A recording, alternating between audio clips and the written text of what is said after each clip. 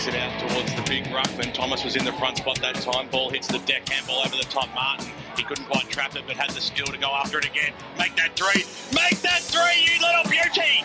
He's a superstar, Cole Martin, and he slammed through his first on the bending over. Savory's grass. Who's going to claim the ball? It's just falling out of hand. Now, can we have a shot at goal? It's against Smythe! It's Smythe!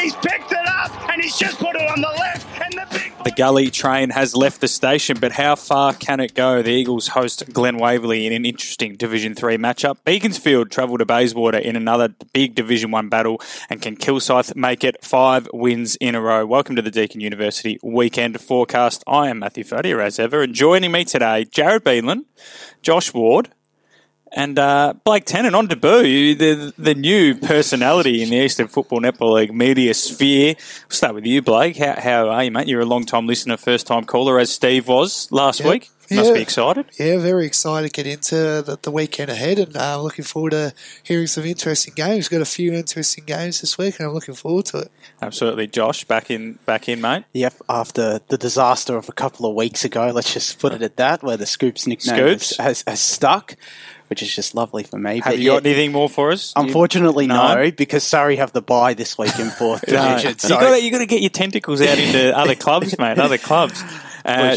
Jared Beelan, what about you, mate? You must be looking forward to another big round of footy. Raring to go, yeah, absolutely. Very keen to get out to Mullum Reserve and see a fantastic clash between the two teams, both wearing Indigenous jumpers, which will be. I think it's the first time that the league's had both clubs are wearing them against each other, and there's going to be plenty planned. But yeah, you'll be able to catch that all over our channels. Let's jump straight into it. Blake was talking about all the interesting games, and we'll start with the Gully train. So mathematically, they've kept the finals fire burning because they haven't lost in their last 3. So obviously the draw with Coldstream and then wins over Whitehorse and Fair Park. Their percentage is over 100, which is more than anyone else outside the top 4. And another win here, Blake, and Coldstream will start to get a little bit nervous because Coldstream's still got to play Donvale in the Waverley Blues and Ferntree Gully. How do you see this one going? Because Glen Waverley beat them last time, but that was when the Gully just couldn't tie their own shoelaces up, and since then Glen Waverley have struggled a little bit. Yeah, well, we obviously had the game against Warrandyte, and they only lost by a kick against Warrandyte, and they're a pretty good, strong club in Division 3. But yeah, I think they can. I think it's I had a look at the ladder, and it's like one game difference for that. So it shows that they are in the hunt, and they might. And I'm looking forward to seeing where this train will end up, because I think they can sneak in there. That's for sure. Yeah, I had a look at in preparation for the Ferntree Gully Warrandyte game. My first call, heady days, quite a few months ago now. I had a look at the Ferntree Gully versus Glen Waverley game then, just to prepare for that. And Ferntree Gully were generally, I wouldn't say all over Glen Waverley, but it was kind of similar to the Warrandyte game in that, Glen Waverley might occasionally sneak out the back, have a little bit more scoring power up forward. Ferntree Gully were locking it in, had better ball movement, had better pressure, were able to just sort of let things stick, but just couldn't actually get the score on the board. And the cohesion in the forward line wasn't there. They have been they've been hoping for Jack Flannery to come on a little bit more than he has. He's kicked 2 bags of 4, once against Fair Park, once against Scoresby, and then it's just all been 1s and 0s. But since then, they've had players like Rosso and DeRosso, I think is a DeRosso, yep. They've had them come in. They've had Kieran Gray start to push forward a little bit more. Definitely a much more potent forward line now for Ferntree Gully, as opposed to when they played Glen Waverley last time. Yeah, they definitely are. They've scored 100 points the last 2 games, mind you, against not the greatest defences in Fair Park and Whitehorse, but yeah, they're definitely starting to find those options, and it's crucial that Jack Flannery has gone into form. But they're up against a stingy Glen Waverley defence. Ferntree Gully out of the sides out of the top 4, they've conceded the least points, but Glen Waverley have conceded the second least points with 72, just over 12 goals a game. It's the only thing I'd say. I think have they played the same amount of games? Yeah, they have. They have. But Yeah, it's just for Glen Waverley. It's just about finding different options up forward now because Max Holmes and Lewis Holmes. I think they're going to be. Lewis Holmes kicked 5 last time out of 8 or something like that against. Oh no, sorry, out of 10, he kicked half their score pretty much. But I think he might be potentially. He's out of this game, and he might be potentially out for the rest of the season. Oh, that's huge. So yeah, that'd be a massive blow. But yeah, it's just going to be that firepower for Glen Waverley for the rest of the season and this week, which it's hard for me to find any potential main forwards bar Evan Pickering. Yeah, and then Pickering's not really a natural forward. In terms of the inside, you're talking about Ferntree Gully's forward half. So Kieran Gray's obviously started kicking goals, Michael Russo, Anthony LaRusso. And then obviously Luke McComb is back in the side as well, who was their star signing in the pre-season. So if they can get some consistent footy into him, their team now looking at its selected side, it's definitely a top 4 side. So Coldstream will be a little bit nervous, I suspect. If Ferntree can win, obviously they'd expect to win this one, but if they can, I think their next opponent will be Warrandyte, albeit at Warrandyte, but Warrandyte haven't been really firing on all cylinders yet. So Ferntree get a roll on. It's one of those things now where they're so far behind the 8 ball that one more slip up means they're done. But if they can get going, Coldy they'll be squeaky bum time would be the term used. Blake, speaking of Coldstream, they host Whitehorse now. It's an interesting one for Whitehorse because Whitehorse both need a win to stay out of the relegation race, but also if they do win, they'll stay in the finals race, if you get what I mean. Because if they win over Coldstream, they'll close the gap to 2 points. Whitehorse haven't won away from home yet, and Coldy a much better side at home, but without Darcy Fritsch. I know we keep beating over this point. And Lachlan Koga returned to the side last week, kicked 2 goals. Mitch Edmonds kicked 5, so they are finding some more scoring power, but they haven't really punished a side this year. Yeah, that's for sure. They obviously challenged Warrandyte last year. I think this year, they lost by about 4 points. So Warrandyte a pretty good side. As we touched on, Fritsch is a massive out for Coldstream, but they need that players who can step up for them without Fritsch. Like I think Koga kicked 2 last week, so that just shows that they need to bring some more firepower into their forward line. But they kicked really straight last week. I saw they kicked 11-7 last week against Warrandyte. So if they can bring that consistency into the game, they can honestly challenge Whitehorse. And for Whitehorse, they want to obviously avoid the relegation. But it's going to be really tough for if they lose this one, because if they lose this one, it could have huge ramifications. I'm just going to... Good point there, Blake. I'm going to put you on mute, mate. You sound like you need a drink of water. Josh, Whitehorse have got Andrew Padbury back in the side as well as James Fasten, so that'll boost their stock. They actually did really well last week. They're the first side to get within 6 goals of Waverley Blues since round 1. So it's not the worst form to come in. Yeah, definitely not. Well, that was out at Springfield Park too. So yeah, where they've made it usually tough for these sides. Andrew Padbury is a massive in because I think they lacked that potency up forward against the Blues last week, only scoring, I think it was 5 goals in the end, 3 of which... The last quarter, I think both sides kicked 3 behind each. Yeah. So I don't know whether they were just playing... Everyone was just a bit knackered and they just played a big game of keepings off, but... and 3 of which came from someone who's listed in midfield, Harry Hogan as well. So they get that potency up forward with Andrew Padbury back. Daniel Horvat, he didn't score last week, but that was again. But I'm sure he'll try and find some form for Coldstream as well. Darcy Fritsch is listed in their lineup now. He is in. So is he named at full back? I don't think he'll play there. Yeah, I doubt it. Unless his time at Williamstown has been spent in defence. No, he hasn't. He's been playing forward for Williamstown. For the Seagulls. So yeah. Those are some really big inclusions for both sides. I had noticed that looking through the teams. I probably should have noticed that. It's a good point that Josh makes, Jared. So now, not only a Whitehorse away, where they just seem to forget how to play football, they're now playing a Coldy that have got their star man back, and that's good signs for Coldstream because, like we mentioned, the Gully train, but top 2's still up for grabs. Yeah, absolutely. Because Warrandyte really haven't put it away yet. Yeah, no, Coldstream can absolutely take it to them, especially since this is Coldstream's home ground. They can. They have that advantage. They have the ability to, at least take those home wins. And if they don't drop one at home, then it should be So I think a fairly if clear path for them. If they don't drop one at home, they've still got to play Glen Waverley as well away, so they'll fancy their chances there. The problem is they'll have to go to Waverley and to Donvale, I think, or is it? No, they'll just have to go to Donvale, but then play Waverley. So it's not the easiest run home for Coldstream, but still, look, they've come up for upper division. They get full strength. They have, like Blake pointed out, they've been, they close shave against making it 2 wins against Warrandyte this year. Absolutely. And clearly, any team that goes out to Coldstream will have a tough game. Exactly. And I think for me, Whitehorse, they've had an interesting dichotomy between the past 2 games. They've come up against the highest scoring team, a team with a forward line that we've raved about in the Waverley Blues last week, and kept them to a relatively low score, which I was impressed by. If I had the time, I would look at their 4, and I know Brash does all this work for us, but you would look at their for and against and all that sort of mumbo jumbo at home versus away. Yep. Exactly. And like you said, they went to Donvale.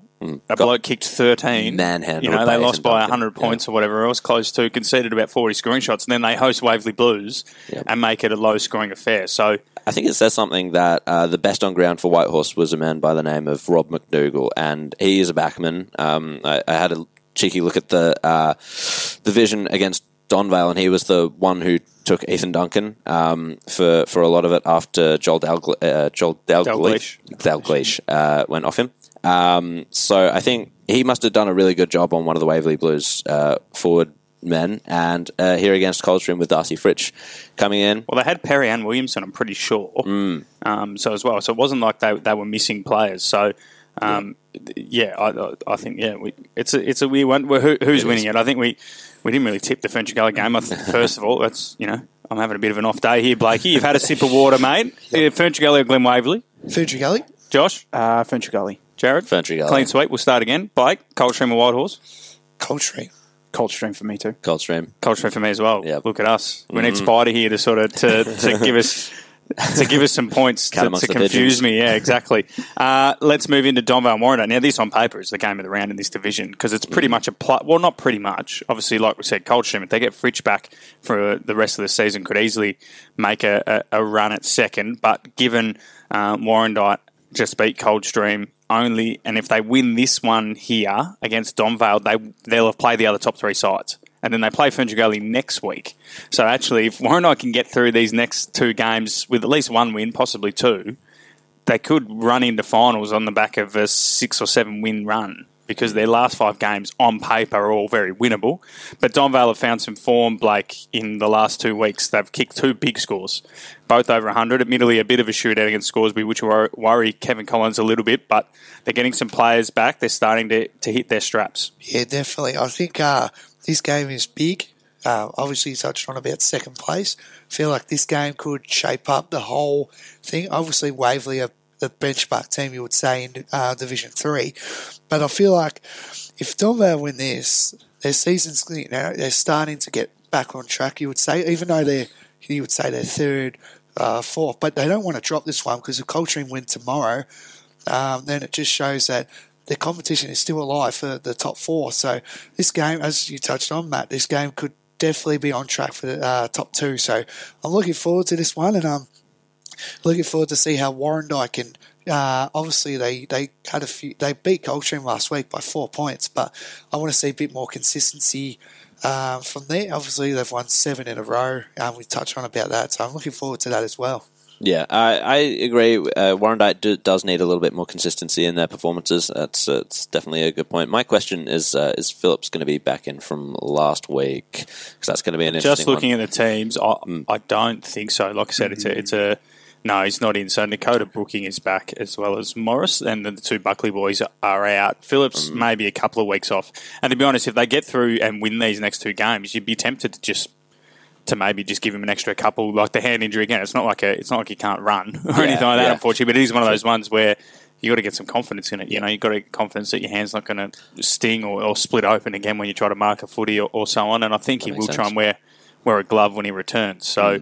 Yeah, I think it's all set up for the winner of this one. Like I said, the only difference is Donvale have still got to play Coldstream and Waverley and Ferntree Gully after these games, whereas Warrandyte, like I said, they've played Waverley Blues, Coldstream, and now Donvale. Yep. If they win this one, play Ferntree Gully at home. They don't think they've lost at home yet, Waverley. So, you know, if they get that at home, they could set themselves up for a real run at the they would probably lock in top 2, and then they get a real run of form into the finals, Josh, which we know they're going to need if they're going to beat Waverley Blues.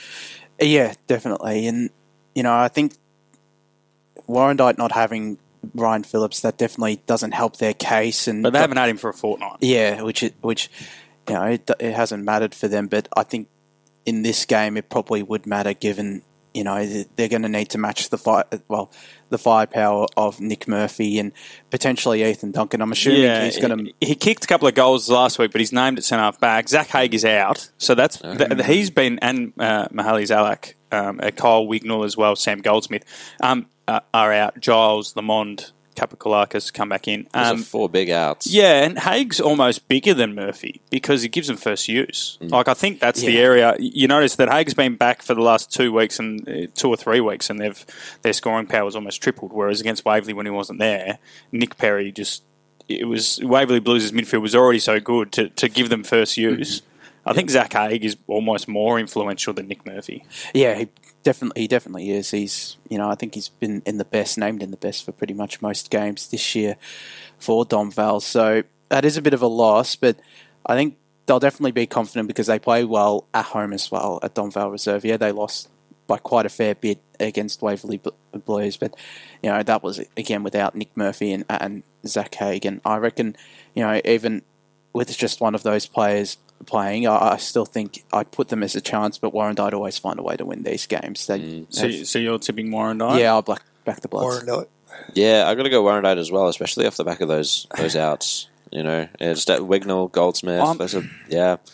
I'm a bit torn because the outs make me swing towards Warrandyte, but Donvale are a really good side at home. They're playing some good footy, and I just look at Warrandyte's side. I know Brooking's back, but there's just not. I'll go Donvale because we're going to match up on the next game. So just for the record books, we'll separate there. The last game in Division 3 is the Waverley Blues and Fair Park. It's a free hit for Fair Park, Jared, because they're not expected to win. They're pretty much not expected to get even close. But I think their main aim is to just play good enough footy to not sap too much momentum out of last week's win, because not only did last week's win move them into second last on the ladder, but it's just created a bit of chaos now, because Whitehorse and Scoresby, previously they would have thought, okay, if Glen Waverley win this one, it's literally just the one spot now that we can get dragged into, because Fair Park would have been right back from the pack. But now that they've jumped up, everyone expects Ferntree Gully, we're still talking finals, expect them to jump out. There's a bit of chaos for the likes of Scoresby and Whitehorse. So Fair Park need to keep the momentum rolling, because they'll have a couple of games on the run home where teams will be getting very, very nervous. No, they haven't gotten blown out too much, Fair Park, this season. Well, they only lost by 7 goals, I think, when these two teams last met. Yeah, which is impressive. 6-9-45 to 11-17-83. So inaccuracy to Waverley Blues, in a certain sense. But honestly, Fair Park, I would say, as you said, free hit, and they can play the sort of footy that they want to in these sorts of games. They can sort of try and make it fun for them, fun for themselves, without necessarily having too much worry about how much are they going to kick against us, because they're expected to lose by such a potentially large margin, I would say. Yeah, and I don't think Fair Park won't mind playing at Mount Waverley Reserve as well. I feel like it's similar dimensions to their home ground, Fair Park Reserve. So, but yeah, it's all going to come down to if they can somehow manage to shut out maybe one or two, either Williamson or Perry even. Whilst Waverley Blues do have plenty of other scoring options, it'll all come down to if they can somehow minimise the impact of Perry and Williamson. Jay O'Connell and Ton Steele are 2 big ins as well for Ton the Blues. So. Ton Steele. I don't know. He's not returning, is he? No, he is returning. So it would be from that suspension that he would have copped against Dom Vale. Blake? Yeah, I think everyone's touched on about the consistency of... sorry, guys. We're going to have to get him a lozenge or something. Your voice wasn't that cooked when you walked in the studio doors, mate. What's going on? You don't just nerves, Jared. It's understandable. He's in the presence of podcasting royalty. Just give us a tip then, Blake. Waverley Blues or Fair Park? Waverley Blues. All right. 60 points. We'll wrap up this first segment so Blake can run down to the chemist or something like that. Josh? Waverley Blues. Jared? Yeah, Waverley Blues for me as well. So there's Division 3 done. The Oracle's back. Oh, He's back. fantastic. Yes. Yeah, he's back. Look at the excitement in the room. So the Oracle, Division 3. So Coldstream Whitehorse was the one we sort of spent a fair bit of time on. Yeah. And we were making arguments for, how much this game meant to Whitehorse. Coldie by 10 points, according to the Oracle, 58-48. I suspect with Fritsch back, Josh, it'll be a bit... I think Coldstream will kick a bit of a bigger score, and I think they'll win by a bit more. And I think Andrew Padbury will enhance Whitehorse's scoring power as well. So, Plus, it's a big ground. There's no need for contested footy out there as well. Everyone can just skirt around. That sounds like my sort of footy. Yeah. Donvale and Warrandyte, we're speaking about this one. We spoke about the scoring power, Jared, of Donvale, especially in the last fortnight, and how Warrandyte are missing Phillips and have been sort of just chugging along, just winning games without really impressing. Donvale 111, Warrandyte 59, according to the Oracle. So, look, I actually don't disagree too much. I've gone with Donvale. Yeah. I think I did, didn't I? Yes. Yeah, I I did. think so, I was the difference maker, wasn't I? Yeah. I do this all the time. When you're talking for 3 days straight about different tips, I reckon I tip every side, so I can't be wrong come the Monday podcast. But Donvale, I don't, maybe not that much, but I do think Donvale will kick a big score. It's a high-scoring ground, Donvale. There's just something about it. Yep. Waverley Blues Fair Park. Got Waverley Blues by 17 points. So that's Wow. if Fair Park did that, that would honestly keep the train rolling, That would be and they'd really be pretty up impressive. for that. And then the Oracle's got Ferntree Gully winning by 7 goals over Glen Waverley, 113 to 70. And to be honest, I can see that. I can see that, definitely see that happening. And if Glen Waverley, Ferntree Gully would do that, if results were to go like that, Donvale, I think, would close in on second spot off the top of my head. I'm not looking at the ladder, so forgive me. Coldstream would obviously stay in fourth. Waverley Blues stay on top, and I think Ferntree Gully would push Glen Waverley down into the bottom two and close the gap on fifth and sixth. So very interesting weekend coming up in Division 3. We're going to go to our first break here on the Deakin University Weekend Forecast. When we come back, Blake will hopefully have his voice back, and we'll jump into the Premier Division and Division 1. Eastland's new sporting precinct, the Circuit, has arrived. Race into the Circuit for customised kicks, giveaways, streetwear, new stores and more. Visit eastland.com.au for more details. But like, he must have just stepped up his line there, guys. And Big Gordon, not quite a dainty man, just snuck up on him and took him out. And he's kicking into what is a strong breeze. He's going to probably aim for the right-hand goalpost. And this to bring the Tigers back to within 4 points. Yep. Very close to the man on the mark, though, here, Brash. The big fella didn't look comfortable, but he struck it pretty nicely. Right. 2 in a minute for the Tigers. He's given it the double cobra. That's the first one of 2021. The Tigers, 2-1-13. Welcome back to the Deakin University Weekend Forecast. We're into Premier Division and Division 1 now after looking through all those games in Division 3, of course. Jared Beanland, Josh Ward, and Blake Tennant joining me, Matthew Fodia, here. No Spider Lee's been away this week, sunning himself, I think, the lucky ones. But we've got Blake Tennant in his spot, and he's running got his water bottle, Blakey. We might have to send him up the road to get some strepsils or something like that. The sore throat, it's going on him on debut. But we'll jump into Division 1, Blake's division. Of course, Montrose and Mooroolbark have the bye. They played this round on Queen's birthday, and Mooroolbark. I don't think Montrose will want to speak about that one. I'm getting the nod. I'm getting the no there. But Bayswater and Beaconsfield is the game that I want to look at, Josh. It's a pretty big game for both sides because they've really not got any consistent footy this year at all. Bayswater have played some good footy at times. Obviously they beat Montrose, rolled Lillardale, both at home, but they haven't won 2 games in a row a year, and Beaconsfield are in the same boat. They've played some pretty good games, especially on the road. They beat Lillardale at Lillardale in the running home in the last quarter, and we were at Croydon, where if it wasn't for a 5-goal head start they gave the Blues, they pretty much controlled the rest of the game. But for all this sort of good work, they just can't. Neither team have got on a roll. They both sit on 4 wins in that sort of 90 percentile sort of situation. Now chasing Wanturna South, who have got a bit of a bump on the rest of that chasing pack.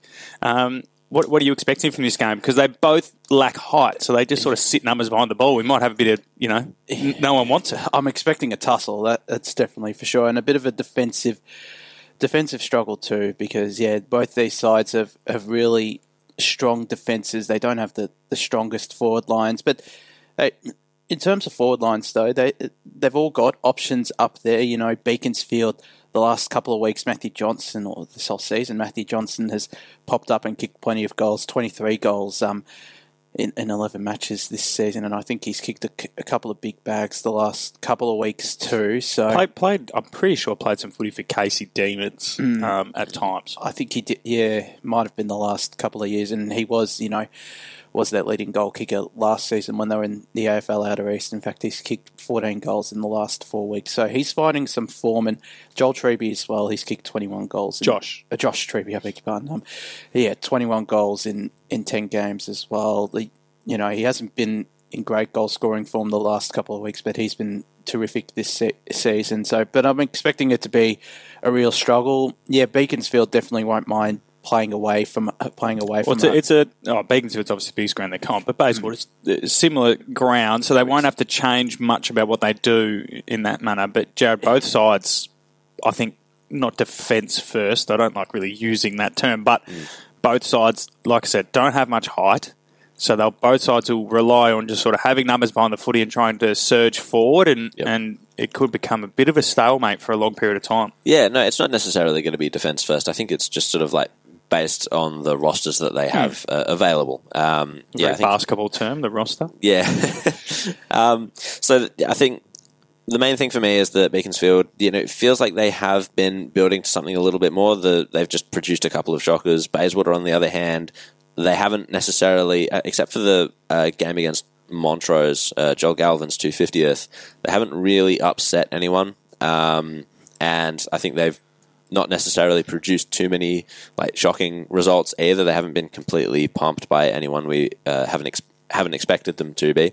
So they've just been around that sort of 8th, 9th spot. It looks like they might be stiff to miss out on finals just because everyone's tripping up over each other rather than anything that they're actually producing on the field. Beaconsfield, on the other hand, is more sort of they've impressed a little bit more, especially their game against Croydon. They showed that for 3 quarters they could stick with them. It was just that one that they let slip a little bit, and I think if they're able to bring that sort of footy to Bayswater, they should be able to get over the top of them. I'm not expecting too much. I don't know. I've never really expected much spectacular out of Bayswater this season, but we'll leave it up to them to see, Blake. Yeah, I definitely think Beaconsfield are thereabouts. Like you touched on about it, they're like one game out of the 5, is it, or 110 to South? Yeah, they're one game behind 110 to South. Yeah, I think like they're always thereabouts. Like they've been sitting at 6th, 7th, 5th, like all around there. But I just want to see them get that win more than as Bayswater. They've only won 2 on a trot, but I want to see them as well get up as well. And Bayswater point of view, as you touched on, Joel Galvin's 250th game, that was a big win against Montrose coming up as well. But they also, as you guys touched on, they haven't really shocked the competition yet. So I think this could be the game where they actually do shock the competition. Would it be a shock though? I reckon it will be. I don't think it's a shock. They're both on 4 wins. They both seem to play better footy at home. They're both really, like you said, they've not been belted by anyone, but they haven't really put some consistent footy. I don't think it's a shock whoever wins. It's a toss of the coin. It's a toss of the coin. So it wouldn't be a shock. Yeah. But I do know what you're saying. If they can get a win here against Beaconsfield, they haven't really. That's their one thing is they haven't really. I think they've beaten Lilydale. That's the only game against and Montrose. But the other games they've struggled. So if they get another win here, it'll increase their finals chances. But I don't know whether we really think when we're talking about squeezing into 5th, it's sort of Swanee, South Montrose, Beaconsfield. There was a time there where we thought Lilydale might get a run up, but they look a bit young. Yeah, they do, definitely. But I definitely think that they just need to get this win. I think it's a win for both clubs. Like, one of them would have to get up. Like, it would just be a huge win to boost their confidence heading into, so then it makes the 5th spot even more harder. I feel like that's definitely for sure. If Beaconsfield obviously were to win, they would have done the double over Bayswater this season, which I don't think any of these clubs has been able to do the double over each other. So Montrose and Swanee South split at 1 apiece. I think, Montrose South done the double over Beaconsfield. So there you go. So Swanee South are sort of edging ahead as that sort of number 1 seed for the 5th spot. What about your tips? Because like I said, I literally think this is a toss of the coin, and I've sort of been backing Beaconsfield all year, Josh, because I had them finishing 3rd. So I've sort of just got to stick to my guns, much like I will when we get to Baldwin. So I'm going to go with Beaconsfield, but I honestly don't think anyone can just sort of poo-poo Bayswater here. There's absolutely, like we said, they've robbed Montrose.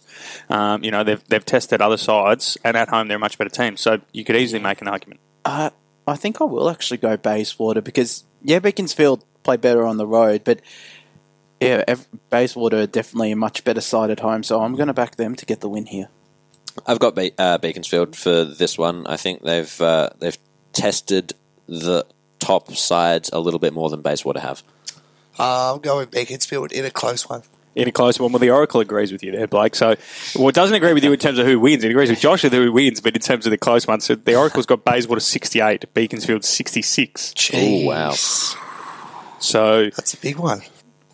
It'll be an enthralling game out of Bayswater Oval. So, and another big trip for Beaconsfield. They'll get to see one of the obviously the Premier Division Grand Final venue for as long as anyone can remember. So it'll be a good opportunity for them to see one of the marquee venues, obviously having one of their own.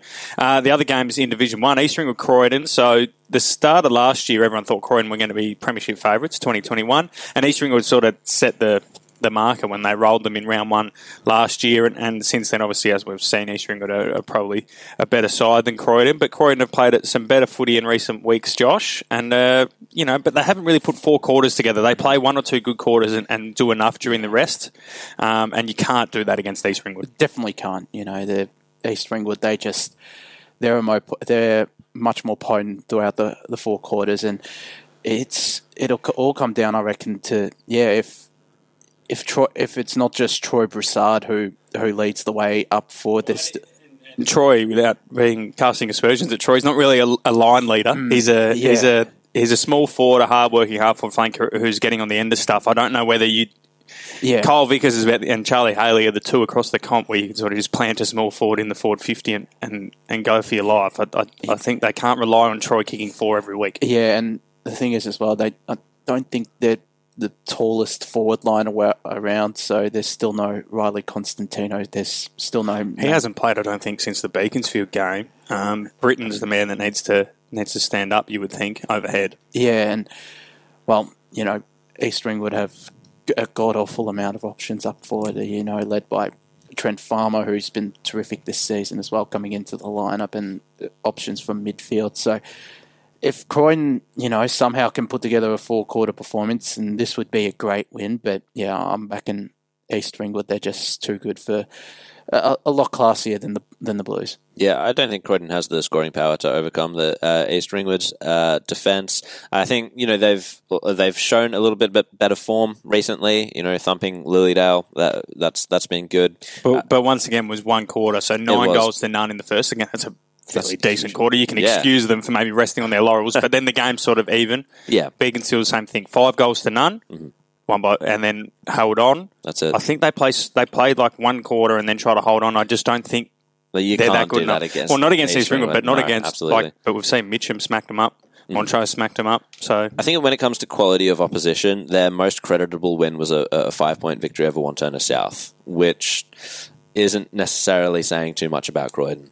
They came from behind. Yeah, they came from well behind. But you're right. It's if they're going to test anyone come September, they definitely want to win against at least Mitcham, one of Mitcham, East Ringwood, or Mooroolbark. Yep. I don't think it's going to come this week. No, Blake? I reckon East Ringwood for this one. Personally, I think they're building in some good footy at the moment. Obviously, they've only lost one game on the ladder as we talk about it, but I feel, as we touched on Croydon, they kicked 9 goals, was it, against Lilydale? Yeah, 1 quarter. They felt like they did their job.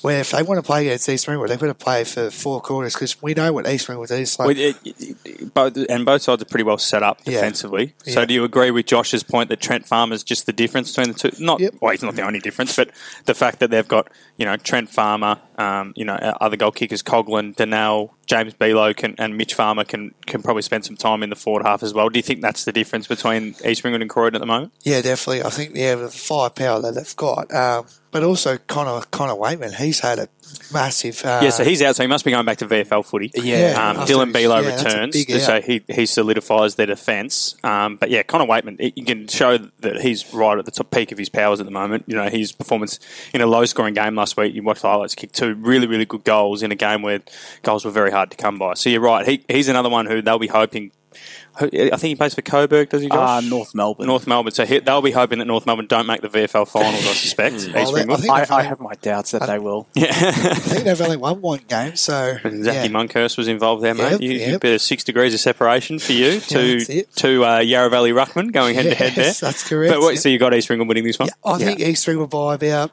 3 goals. Blakey loves doing his numbers, doesn't he? Puts his heart on the line there, head on the line there. What'd you have? East Ringwood by how many? 3 goals. Well, the Oracles got Croydon by 22 points. Jeez. That's the Oracle. Wild. The Oracle. The Oracle. Jeez. Well, the Oracle. You cannot doubt the Oracle. The Oracle has its own way of coming to these things, but we're all going with East Ringwood. Yeah. Just for the record.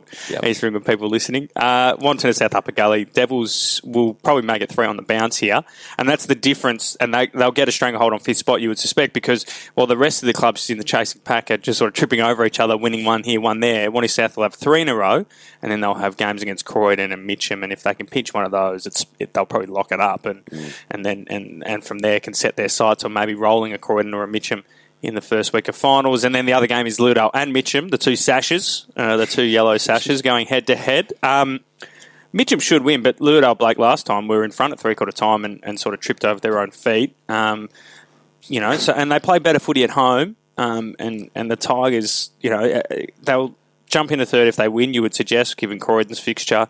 On paper, should win this game quite comfortably, but I know we sort of fell into this trap last time because they played Moorook and East Ringwood to start, and then you start going, oh, maybe they're not that good. But they have come off 2 losses, so it will be hard for them to just roll in and think they'll have enough to beat Ludale. Yeah, I've gone Mitcham this week. I feel like they've got the firepower of Parenty. I don't know. I haven't checked the sides up to date yet, but I think Parenty will definitely play well.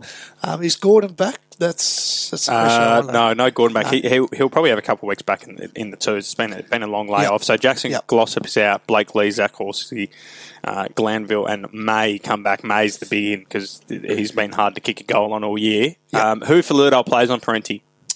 Jade Clements? Yeah, probably him or...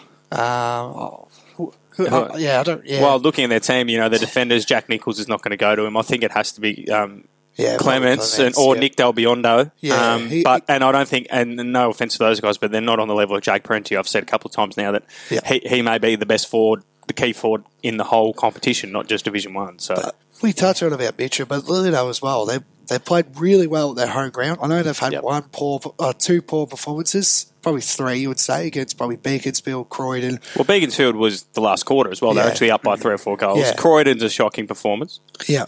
I feel like you just can't rule them out at their home ground. They use their ground really well. Like they beat Montrose by kick. Obviously, it was a big game for that one as well. But I feel like you don't want to doubt them at their home ground. I don't think you can doubt any other than Upper Gully again. Coming into cast aspersions, but even Upper Gully have been really impressive since the bye. They've been competing really well. You can't really doubt anyone. And the only team that we can probably lock away Moorook at the moment.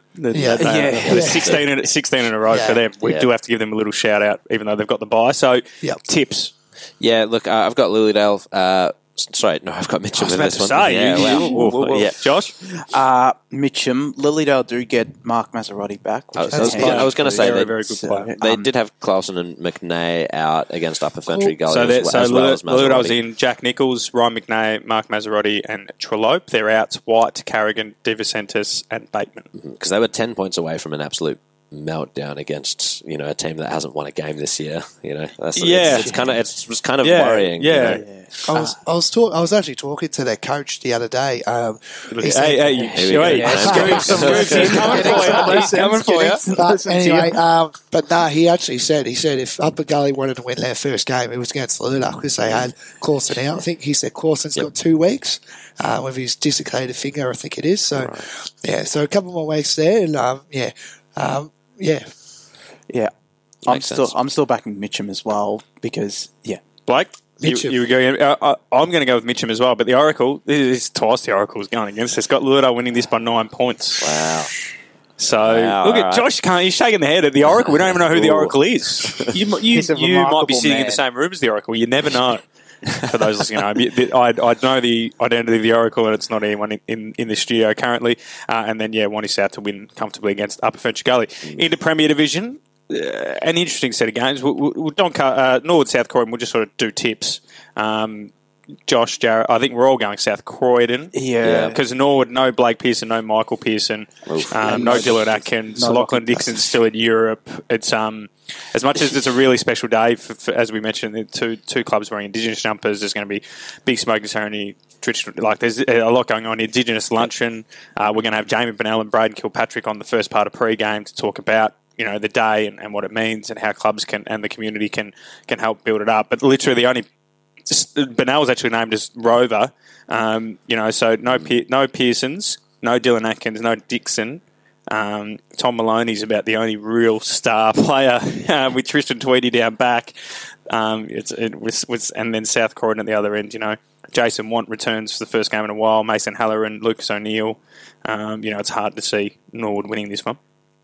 Yeah, I'd have to agree. It's a bit of a shame to sort of have the broadcast game be... Look, we've thought that about games before. Ferntree Gully, Warrendot, we also thought... Yeah. I also went into that one a bit worried that it might be a bit of a pumping, and it went the other way, didn't it? It was almost stolen. Yeah. So they can, you hold out. And they're still good footballers. And we're there for a very good reason as well. We are there for a very good reason. And they're Premier Division footballs for a reason. It's not like they're rolling out, half of Kilsyth's reserve or something like that. And obviously Kilsyth's reserves went okay last week, but yeah, it's a difference. But yeah, you'd say South Croydon should win that one. But the other games, Berwick and Doncaster East, Josh. Donny East were impressive last week. 6-7 goal win over Norwood to sort of keep a good firm footing in the top six, but Berwick not to be taken lightly, especially at home after their win over Park Orchards last week. They're starting to get a bit of a roll on. They might start shaping the top six, Berwick. Yeah, I think we did touch on that on the Monday recovery as well, and this is one game where they can definitely cause a bit of an upset because Edwin Flack Reserve, it's a massive deck out there. I think last year Donny East towed them up out there, but a different side this year. Both teams different. Yeah,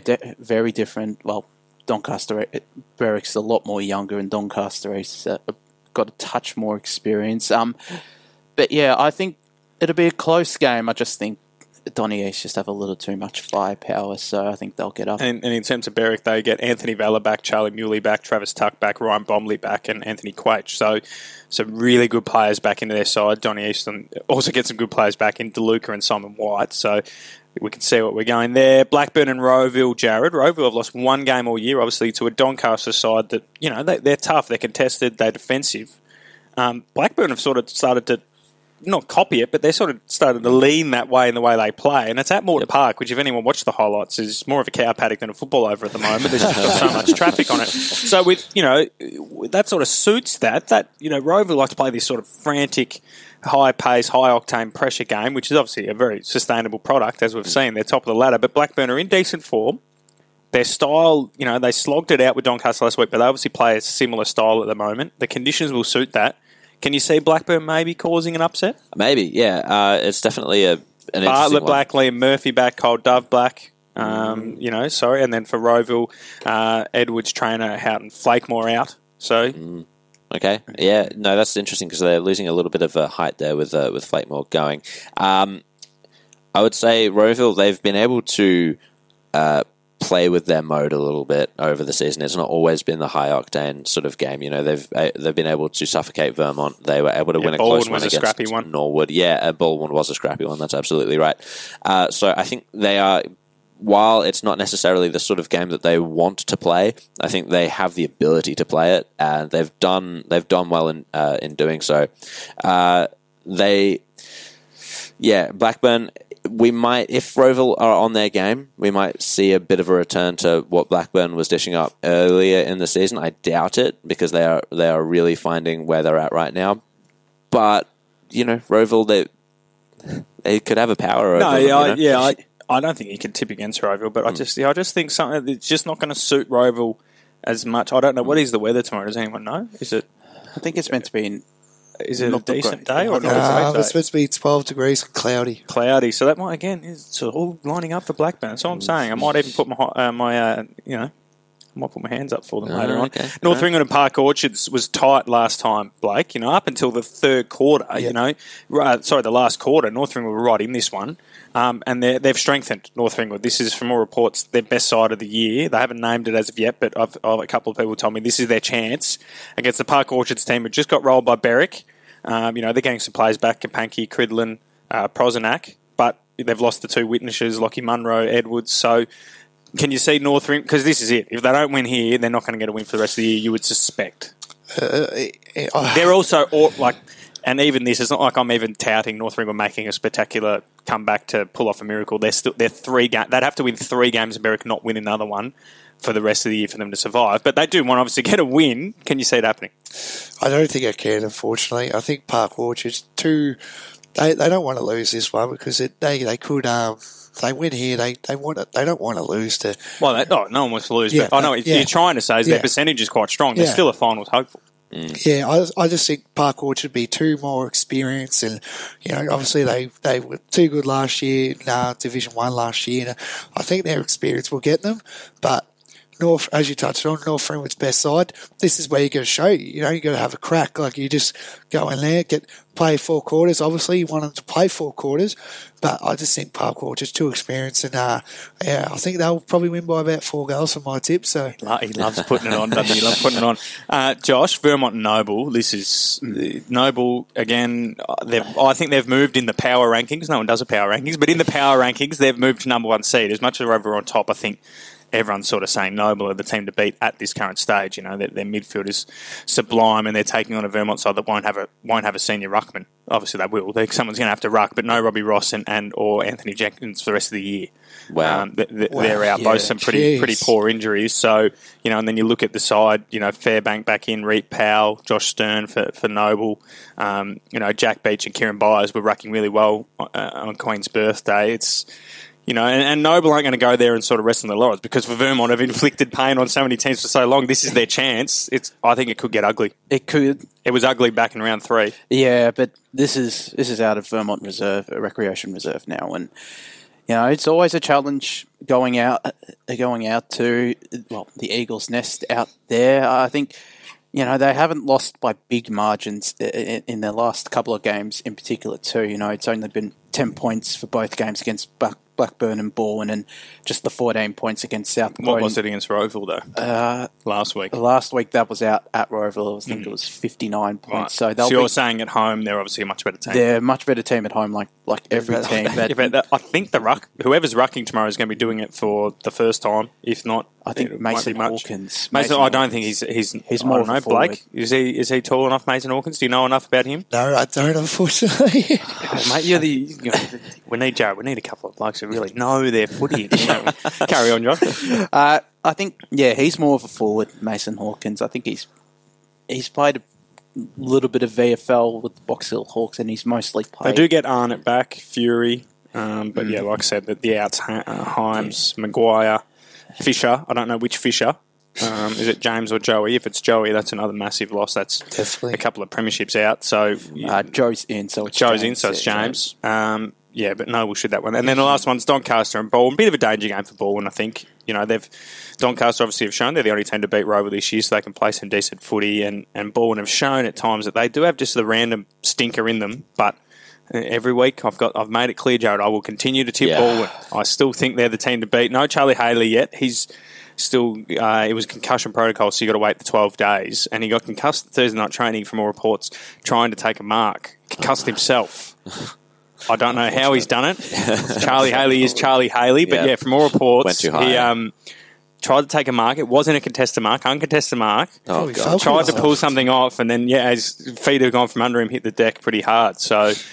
He's still waiting, so he won't come back into this one. And to be fair, even if he was just on the 12 days, you wouldn't rush him back, given they should roll Doncaster fairly comfortably. But no McCaffrey, no Wheaton, no Schreiber, so could be a chance for Doncaster and Cole Vickers, my man, to get on the run there. Yep. Let's go to the Oracle before we go to our second break here on the weekend forecast. So the Oracle's got Donny East beating Berwick by 20 points, got Roeville by 3 goals over Blackburn. We're Blakey.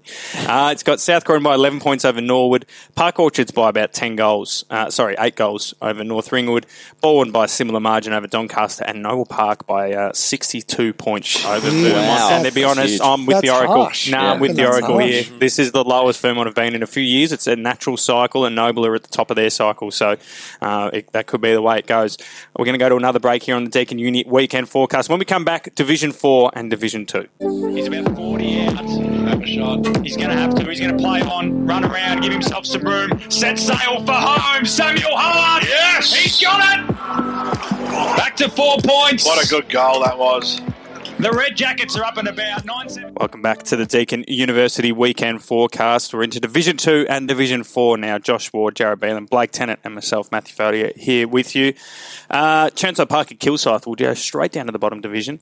It was a weird bye round for Churnside Park because not only were they coming off a almost 200-point loss to Sylvan, Surrey Park then stole their thunder and moved into second on the power rankings. That's twice I've mentioned the invisible power rankings because they were able to roll Sylvan at home thanks to some incredible work in their midfield and defence late on, and you know so Churnside Park have suddenly dropped back a bit because they've been unable to get close to Sylvan, and then Kilsyth got another win against Croydon North Emlock, which we saw, so now they've won, I think, 4 or 5 in a row, so now they're starting to move up and put a bit of pressure on, and now that's Churnside's next opponent in terms of Kilsyth, you know, so it's all sort of in the space of a week where they didn't do anything, Churnside sort of just drifted back into, you know, the background because we're all looking at Kilsyth's story and then obviously Surrey Park.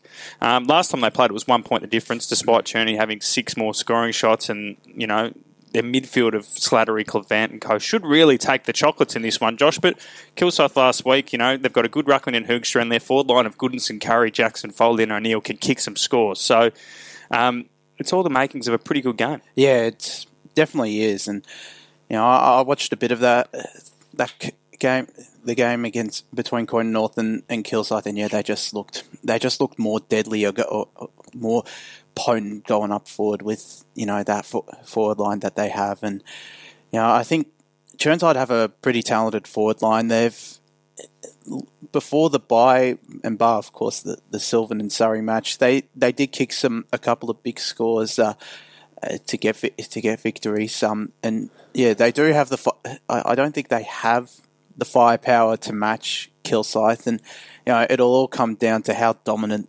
Churnside Park's midfield is, which they should be the dominant force with, you know, Clevant and Josh and Charlton having really good seasons. You've got Grant Stevens and Aaron Puckering as your 2 ruckmen, and Ben Slattery just doing what he does best, gathering disposals week in, week out. And I think it will be a very close game. It was a bit high scoring last time, 70-69. I reckon it'll be a little bit more high scoring, but yeah, I think if Kilsyth can take their opportunities and Churnside can't, I think I'm actually going to back Kilsyth to get the win here as well. So okay, yeah. If Churnside are to win it, I think they're going to win it out of the middle, because I'm not sure how many bigger bodies Kilsyth have right in the centre. I think Van Veen is perhaps one of the bigger ones, and he was, you know, more sort of an accumulator as we saw last week against Croydon North. I think Kilsyth's strength comes when they hit the outside, as we saw last week, Blake. You know, players like Henschel and Aiton, they're able to move the ball really well. And, you know, with Curry now down forward for Kilsyth, it means that sort of, if they are under pressure from Churnside, that dump kick is a little bit more viable. They can just sort of like put it up to the hot spot, and Curry might be able to just clunk a mark there or bring it to ground for the likes of Goodinson to snap a goal. So Kilsyth, they need to keep it on the outside. They might need to put some numbers behind the ball to counter those clearances that Churnside Park will get. And I think, honestly, I will probably tip Kilsyth as well, because I think they are able to move the ball a little bit faster, a little bit better, and yeah, have more options down forward than Churnside Park do. I was very impressed with that from Kilsyth last week that we called Blake. Yep. Yeah, I think this game will be a pretty good game. On paper, you would say, like we've touched on with Slattery and, you know, Hoogstra, our cult hero, you would say, down at Kilsyth now. The big interview that he had. But yeah, he was good. I thought Curry, he was sensational with that big, tall presence that he had. And I think he 1 or 2, or not two in the end, yeah. But they were pretty big goals, you would say, though, like the goals and the kicks. And yeah, Churnside, they've got, like, obviously with Clevant, Slattery, and all those players, you know, but I think Kilsyth would win this one. I'm going with both of you. I know I don't really. But, yeah, I think Kilsyth just, Yeah, I know Matty loves me saying about me goals and all that, but I'm going with Kilsyth win by 2 goals. Two goals. Well, we'll get into the Oracle in a second, but I think you can't. Like, I don't want to underestimate Churnside's loss to Sylvan, but it's sort of like at the time we sort of wrote it off as like Sylvan. Like, it depends how much you put into. Obviously, Surrey Park rolled Sylvan. It's like, how much do you put into that? Like, are Churnside just not a good matchup for Sylvan, and they're still better because they've beaten everyone else. They haven't lost another game, I don't think. They've obviously Kilsyth got close last time. Surrey Park have been close twice, but no one has been able to beat Churnside. So it's almost like maybe Dave Newlands tried something, it didn't work. Or maybe Surrey Park are just a better matchup for Sylvan, or there's so many variables. So you don't want to underestimate Churnside, but the fact that they lost by 180 is like I don't know. I've been lucky enough in all the sporting teams I've played for that I've never really been in a side that's been absolutely whacked. And obviously the sport I play, cricket, is different because you can lose outright and not really notice because you're sort of just doing your same things. It's not the real embarrassment unless you get bowled out for like 10. Whereas when you're playing footy, losing by 180 points is just constantly going over your head, just constantly. You don't actually get a go to do anything. Mm-hmm. Whereas even in cricket, if you're struggling, you still get a bowl. You still get to do something. So I don't know how much that plays on a player's mind. And obviously the week off too. It's not like they even had a chance to play another Wadding and do it the same and then get back to level pegging. They've just been sitting there thinking about, oh, geez, we're nowhere near Sylvan. And then Surrey Park go and beat them. Yep. So it's like, oh, God, maybe they're better than us. Yeah. Right? But then also, Churnside haven't lost to anyone outside of Sylvan, so you sort of got to go, they should win. So, and they don't, home ground. Look, I'm going to go against you guys. I got Churnside. Fair. But the Oracle, what did you say, Blakey? 2 goals to Kilsyth? Yep. Oh, maybe you are the Oracle. I still don't know who the Oracle is. The Oracle's got Kilsyth 97, Churnside 86. So a really, really interesting game coming up there. But look, you can't doubt Kilsyth. Like I said, it's 4 in a row. No, Surrey Park. They lost to Forest Hill 3 games ago. No, they didn't. They beat Forest Hill. They lost by 2 points. Did they? 3 of their last 4 they've won. Oh, there you go. They were in front and then Forest Hill pinched it. Yeah. That's right. But they have beaten Surrey Park and Churnside haven't been out. And Surrey Park just beat Sylvan. So it's like, how much do you put onto that? Maybe James Kentworthy's just a wizard. It's a completely different side. He's just changed their names and all that sort of stuff. So there you go. The Oracle's with you guys. I'm going against the Oracle. The Oracle and I were just different wavelengths. Can't go against the Oracle. What do you mean you can't? You did it before. No. I'm sure you did. Yeah, I know. I say you are the Oracle. You got one foot in both baskets. Both camps, sorry. Forest Hill and Croydon North. So last time, this was the game that sort of sent Forest Hill into a bit of a tailspin and sort of put Croydon North back on the radar, or not back on the radar as a proper, not contender, but they've made some big strides. If Forest Hill lose this and Kilsyth win, you'd say the finals race is done. And even if Forest Hill do lose it, Kilsyth will remain a game. Like, it would almost really mean Kilsyth just don't. As long as Kilsyth don't stuff up, they'll be fine. So I don't know what everyone's thinking here. It's at Forest Hill. Croydon North last week, I see what they're trying to do. I think that they're way too reliant on Daniel Batira, so they haven't named their 10 yet, but hopefully they can get Crow or someone like that back. I think they need to put Matt McCain closer to the footy and maybe on a wing. They're playing the 2 wingers they had last week didn't look natural wingmen to me. No, they wanted to go at the ball. Yep. Whereas McCain sort of looks to me the perfect wingman. He's probably one of their better kicks. He gets real distance on his kick. He's able to hold his and he's tall enough that he can mark, and then you know what I mean. Like, he can provide a marking option on the way out. So I would move a couple of their players around. Hayhurst, I know you called his name a lot, but he doesn't. He presence, but he looks off the pace. And he's been a great warrior for that club, obviously, and probably been with them through the real dark days. But it's time to look at their reserves. Had a couple of really good goal kickers and forwards that might be a bit more mobile and help out Batira. And there was, they need to get Robert Hudson into the game more because he looks one of their better players. Yep. So, look, there was things they can do.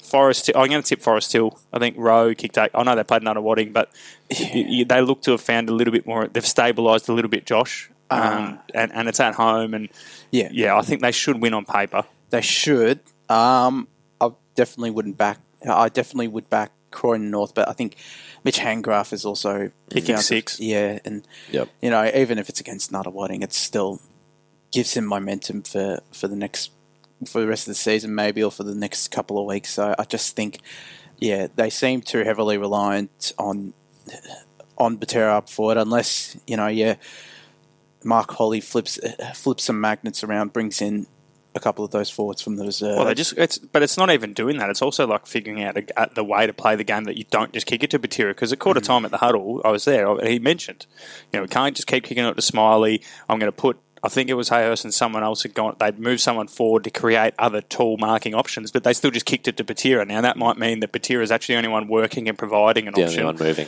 or it might mean that they're just so ingrained to kick it to Smiley. So it's sort of like either you need to get the midfielders to actually think there's other forwards out there, or the other forwards can't just stand there and go, "Oh, I'm an option." You got to actually move around because I don't know. You two were calling it. It seemed like he was the only forward moving around. Obviously, Guren and stuff provided stuff on the ground. Yeah, no, he was the only one with any sort of height. Just because Hayhurst, I mean, he's not going to be the most. The other option is playing Batira just around the footy because he's pretty mobile and he's another really good kick. So you could even go, all right, Smiley can have it in the midfield. Then we have to kick it to someone else. He could be the wingman, He provides that sort of mobility and that height as well, and he's a decent field kick. Yeah, absolutely. But we've gone on for a bit about this game. It wasn't even the main game. So who's going to win, Josh? I've gone Forest Hill. I'm going Forest Hill too. Yeah, Forest Hill. Forest Hill. Right. And the Oracle, Forest Hill by 50 points. I don't think it'll be that far. I don't think it'll be that big a one. And then the other game, Sylvan and Nunawading. Sylvan are going to win. I really feel for Nunawading because they're playing Sylvan at Sylvan and they're playing a Sylvan side that's finally lost. They're going to be angry. They're going to have a point to prove. It could get ugly. I'm going to pray for Nunawading. Jared's on scores tomorrow, so it might be... it's going to be... I'm going to be updating that particular game. I don't even know if Sylvan update quick enough. You might have to... Anyway, let's jump into Division 2. So South Belgrave and Templestowe. I think Templestowe kicked 5 unanswered in the first quarter last time, and then South Belgrave didn't let them kick another goal. So clearly South Belgrave are the better side on paper, but Templestowe have shown some good form, Blake. East Belgrave game, arguably, they believe they were robbed of a win. He kicked the ball before the siren on all the available evidence, but they played some pretty good footy against a top 3 side. So you give them a chance. It is up the mountain, though. I'll give Templestowe a chance against South Belgrave. I don't think they'll be the good enough side to get the win. I think South Belgrave will be too experienced. But like what you said, they were really solid last week. Well, and when they've got all their players back, they've got some really good players. Is Cloak in? Cloak's back in? Yeah, I'm just having a look at the teams. He's out, so as is Mac Ottens and Nick Spatsana. So I say they've got some good players. There's 3 of them gone. So South Belgrave are going to win this one. Yeah, I reckon South Belgrave. Still no Taylor Garner, but they've still got Damien, Tim Smith. They've got some. Mitch Garner's probably the best one at the moment in terms of the fact that he plays in the ruck. So, South Belgrave should win that one pretty comfortably. I think we're all nodding. Knox and Oakleigh District. Now, this one on paper is a Knox win, and it's a chance for Knox to get back on the winners list, get a third win. They'll be eyeing maybe pinching a couple on the run home. But Oakleigh, Josh, this is the one. It's at Knox, which means it should, as much as it's an away game for Oakleigh, the fact that it's a heavier track should actually help Oakleigh. This is it. If they're going to get a win this year, this is it. Yeah. Do you give them any chance? I give them a little chance, but I don't give them too much of a chance because it's out at Knox, and Knox have made it hard for teams out there as well. I know what you mean. Yeah, and I think it will be. I reckon it'll be a close game, and I'm hoping that Oakleigh District do get up. They've had a lot of struggles this year. Oh, and from we want everyone to, ideally no one goes to the year undefeated. I know Mooroolbark people won't like us saying that, but ideally everyone goes through the season with at least a couple of defeats because we want even competition and we want everyone to get a win. So we are, we want Nunawading, we want Upper Gullies, we want Oakleigh to get that victory. I think last year we managed. I don't think in all divisions someone grabbed a win. So that's what you want. We want North Ringwood to get a win. So we as much as Knox people might get annoyed at this, we are sort of pushing Oakleigh. Yeah, but I'll back Knox. In all saying that, you've got to back Knox at the moment. Knox. Ringwood and Heathmont. Now we usually push this one as the main game, Jared, but it's just been done. Yeah, it's been done. It's cliche. They didn't play for ages. I think StatsBench said they didn't play for ages, and then they haven't been able to not play each other for so long because Ringwood can't get out of the division. Yep. Heathmont have got themselves to 6th. They're just outside the 5 on percentage. And last time they played these two sides, they were 7 goals up before they just completely capitulated. Yep. And I think I said it on Monday, if they'd won that game, who knows? They might have carried that momentum, grabbed another couple of wins, and they'd be actually looking at double chance. But that's one of those fork in the road moments. They give away 8 goals in a row, and all of a sudden they're scrapping it out for the last spot.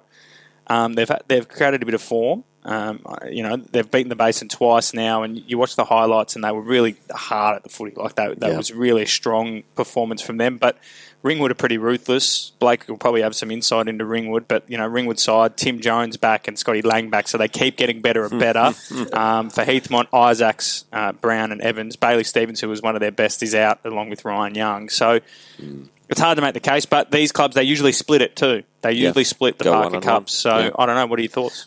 Bailey Stevens is a huge out. His importance is starting to really show itself throughout the season. He's been in the best 5 of the 6 games that he's played this year. He's been kicking goals in those games as well, which is something that Heathmont has lacked quite notably throughout the season. Speaking of goals, of course, Rippingale. He's been important, but he's going to find it hard, I think, now with Jones and Lang back and Tim Wack obviously back there as well. From I think an interview, or one of the interviews that we've had with Nick Rutley lately, he said that they were down to no men on the bench the last time they played Ringwood. I think that's what I heard. Yeah, but also I personally try to keep AFL out of it. But Brisbane had 2 or 3 injuries last night and managed to just keep running away with it. So you still have to take that momentum through that halftime score that was so impressive against a team like Ringwood. By Nick Rutley's judgment from the same interview, they were beating South Belgrave. I look at that one, and South had kicked in accurately, and both. It's a lot of games sometimes now. You look at South Belgrave, and they're just sort of.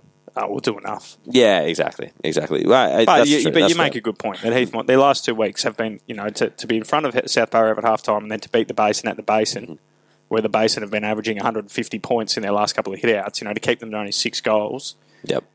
They are doing something right. So, but like I said, Ringwood back to pretty much full strength. So, all right, quick, who's winning it? Ringwood. Josh? Ringwood. Blake, what have you got? Actually, what have you got? This is your... Come on, get you. What have you got for us, mate? Well, obviously... You speak to a lot of Ringwood people. I do, actually. Yeah. They've got their team of the decade coming up. So, are you a chance? Well, my dad's probably got an invite, no doubt. So you going? You pop in? Couple schools? Might popped in. Have a look. But, like we touched on a couple of weeks, this is probably, you would say, this one is Ringwood's best team. Like, bringing in Jones that's massive. Like, he's a massive player. He's a class player. And we touched on about the game before. I was actually there, and Heathmont actually controlled that game for the first half, and then Ringwood just clicked. They were just clicking on really well. They knew that they had the belief. I think Brett Rowe said that if they had the belief, they'll get the win, and that's obviously what they showed. They showed, I think they kicked about 6 goals or something. I think it was like 8 of the last 9. Yeah, it was just goals just coming out of nowhere. Like it was just very good footy to watch, and I'll definitely be barracking for them tomorrow. But that's not the question I asked you, mate. But I will be going for Ringwood. They'll be winning. That's your tip? Ringwood. All right. Yep. Are you going to put a score down? You love putting the score down. Ringwood by 4 goals. 4 goals, okay.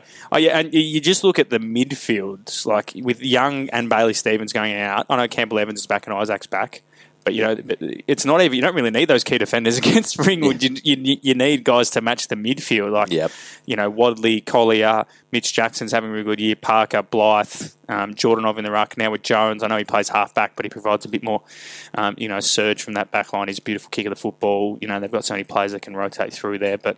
Yeah, it'll be interesting to see how it all plays out there. I'm also going Ringwood. A little bit of me wants Heathmont to win, purely because it makes that race.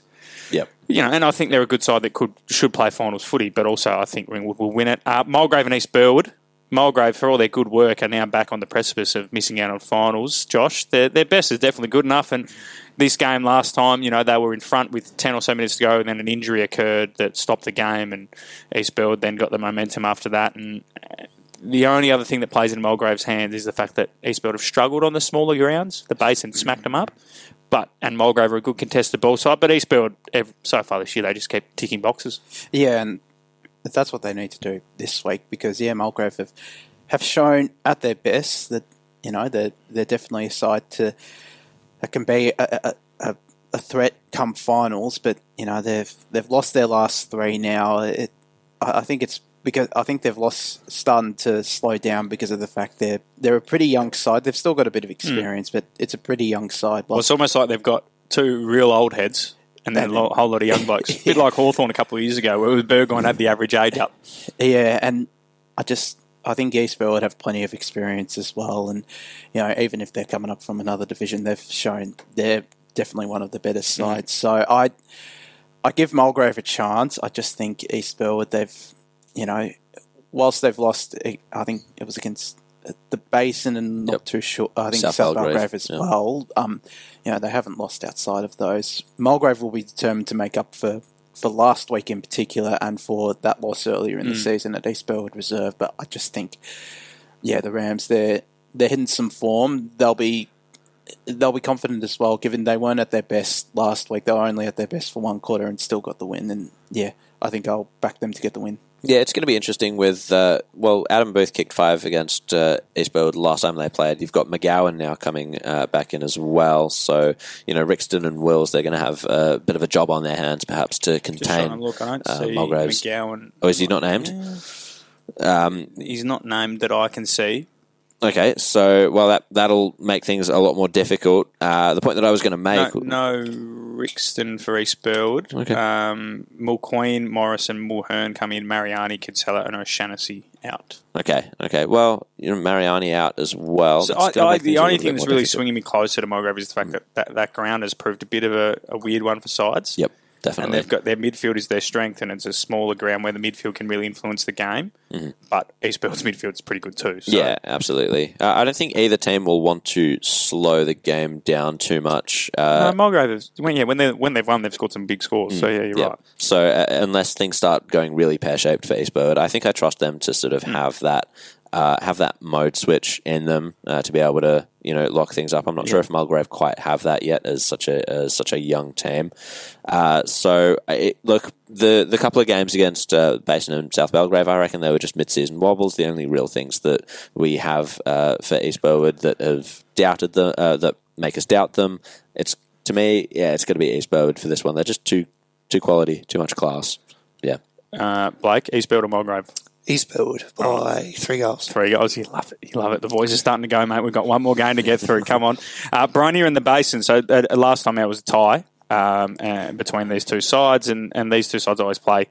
They're relatively close games. We've just got that rivalry, obviously neighbours. The Basin now, though, Josh, surely they've pressed the alarm button. It's panic stations now a little bit because, they're desperate. They're now, what is it? I think they're behind Heathmont and Mulgrave. They're 8 points behind Boronia, who they play. Boronia, on the other hand, will have half an eye on third spot. They'll be hoping Mulgrave win, and they keep winning, keep putting the pressure on. The only thing that will swing this game in the Basin's favour is Boronia seem to prefer playing at the Basin, and the Basin last year smacked them up at Boronia, and then I think it was another close one I think Boronia won a close one at Badham. So hopefully for the Basin that replicates this year. Yeah, and I think they'll be up and about too because they've posted this on their socials. Shane Davidson, their captain, it's his 150th game, and Tom Edwards playing his 50th game. So we wish them both the best. But yeah, they'll be up and about definitely for this one because they definitely love to play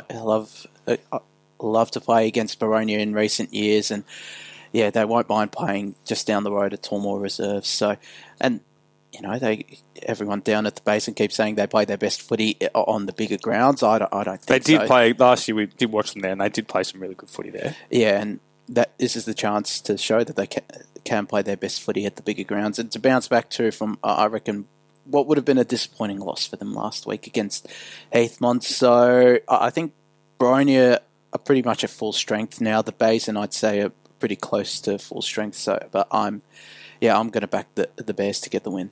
Yeah, I think I'm actually going to go with Boronia. My question is, Mitch Mellis, is he going to be back in? I literally just closed the tab that had all the that's teams. okay. Well, they are getting closer to full strength with Leggett. Boronia, Leggett's. If Leggett can play all the way through to the finals, they'll be a real contender. Fairchild back in as well last week. That's another big one. And, Mitch Mellis to be added to that, of course. And we saw him against Heathmont, just a class above. We had 49 touches against Temples, though, as well, or something like that. Or Knox, I think a couple of weeks back. Knox, yeah. Doesn't surprise me one bit. And the Basin, on the other hand, they're faltering.